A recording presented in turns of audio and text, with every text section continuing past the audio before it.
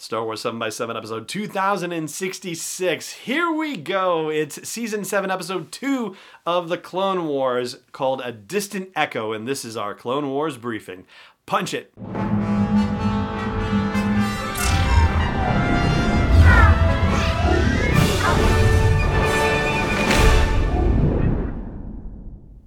Hey Rebel Rouser, I'm Alan Voivod, and this is Star Wars 7x7.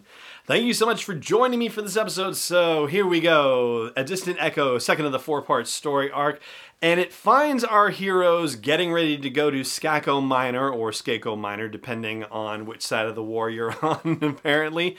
But before they can go, they're waiting for word from the Jedi Council, apparently, Anakin has to make a phone call, and Rex stands watch over his barracks so that Anakin can go inside and make this communication to Padme, which is rather startling in its way. That suggests that Rex knows something is going on that he's keeping secret for Anakin, but whether Rex actually knows what it is up in the air. And when Obi-Wan comes over and says, "Rex, why are you standing guard on your own barracks?" And, "Oh, General Skywalker's in there. Oh, what's he doing? Oh, he's fixing some of my gear." "You're going to have to do better than that, Rex." Obi-Wan is giving him grief.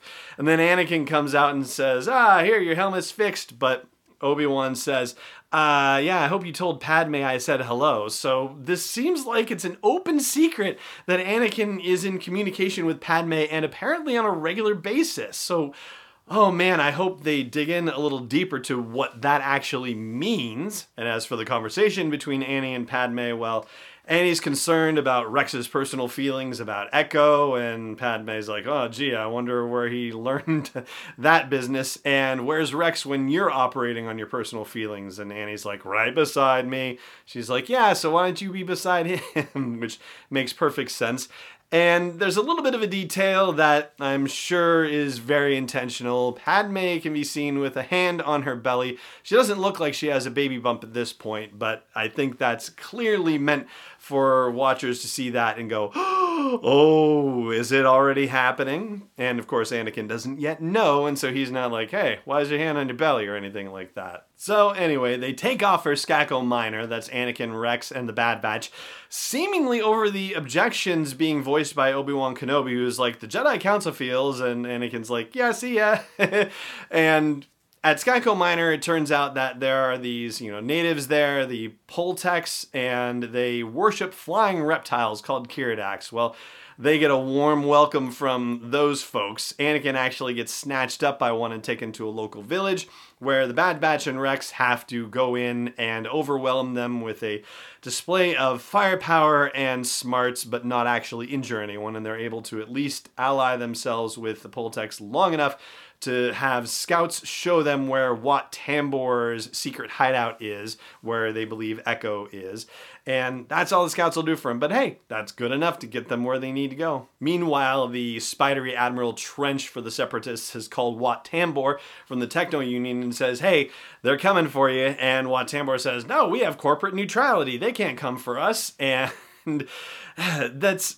These little political things I think are fascinating in the Clone Wars, that they spice those in. I mean, corporate neutrality, really? And clearly they're operating on the side of the Separatists too, but somehow they're able to walk that divide. I think that deserves its own deeper conversation. But ultimately, Wat Tambor says, "We'll be ready for him." And of course they are, or they think they are, because a whole boatload of droids comes after them in wave after wave, and they're somehow able to shoot them all down. But when they finally get to the chamber where they think Echo's signal is coming from, Wat Tambor appears in one of those... You remember the thing where Amidala contacts Nute Gunray and the Trade Federation at the beginning, and it comes on screen with that whoa and looks very water bubbly? Like, they have that same communicator style on here, which I thought was really cool. And Wat Tambor tells them, "Your friend is dead, but his mind is ours," which is a real creepy situation. And also says, "We've anticipated your every move and you're about to die." But naturally, they don't die. They're able to defeat all the droids and break into this final chamber where they find Echo alive in a stasis chamber. And he has definitely not been very good for wear. I think, he's much the worse for wear is what I'm trying to say.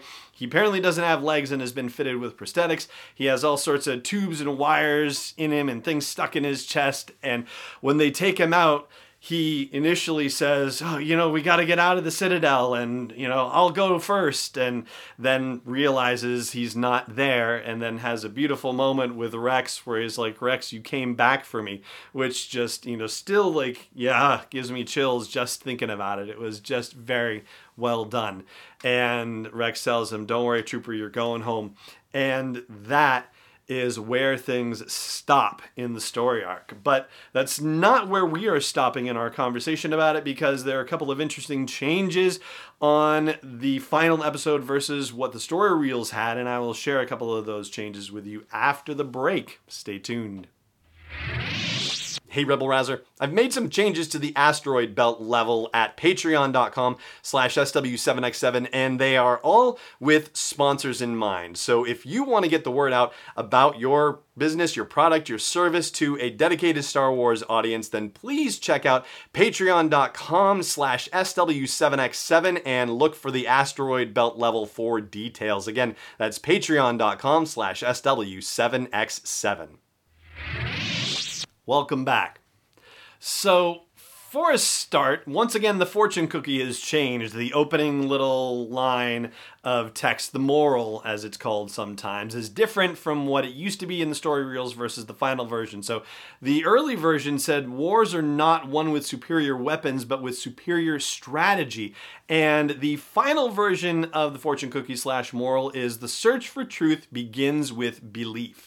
And then in the story reel version of the episode, there was no consulting with the Jedi Council. It was just a discussion of them going and Obi-Wan saying, you've got to be back within a certain amount of time, and they take off. Also in the story reel version, there's no conversation between Padme and Anakin, so that is a new addition. And something that is not present in the story reels is also Padme related. Apparently there's artwork related to Senator Amidala on the Bad Batch's ship, and Wrecker makes some comment like, I'd negotiate with her anytime, which is kind of awkward, and so you can see exactly why they would have removed that from them. Although Wrecker has his comedic moments elsewhere. In the final version, and I don't know if this is in the story reels or not, but while they're in transit to Skako Minor, he can be seen holding a gonk droid with one arm above his head and holding a giant turkey leg or something approximating the Star Wars equivalent of a turkey leg in the other, which is rather amusing. And then there are jokes about him being afraid of heights, and he says, nah, not afraid of heights, I just have a problem with gravity. And one last thing for you, I don't know if I've seen the name of the Bad Batch's ship mentioned in anything related to these new episodes, but in the story reels it was called the Havoc Marauder, so there you go. All right, that is going to do it for our look at Season 7, Episode 2, A Distant Echo, and that is going to do it for this episode of the show as well.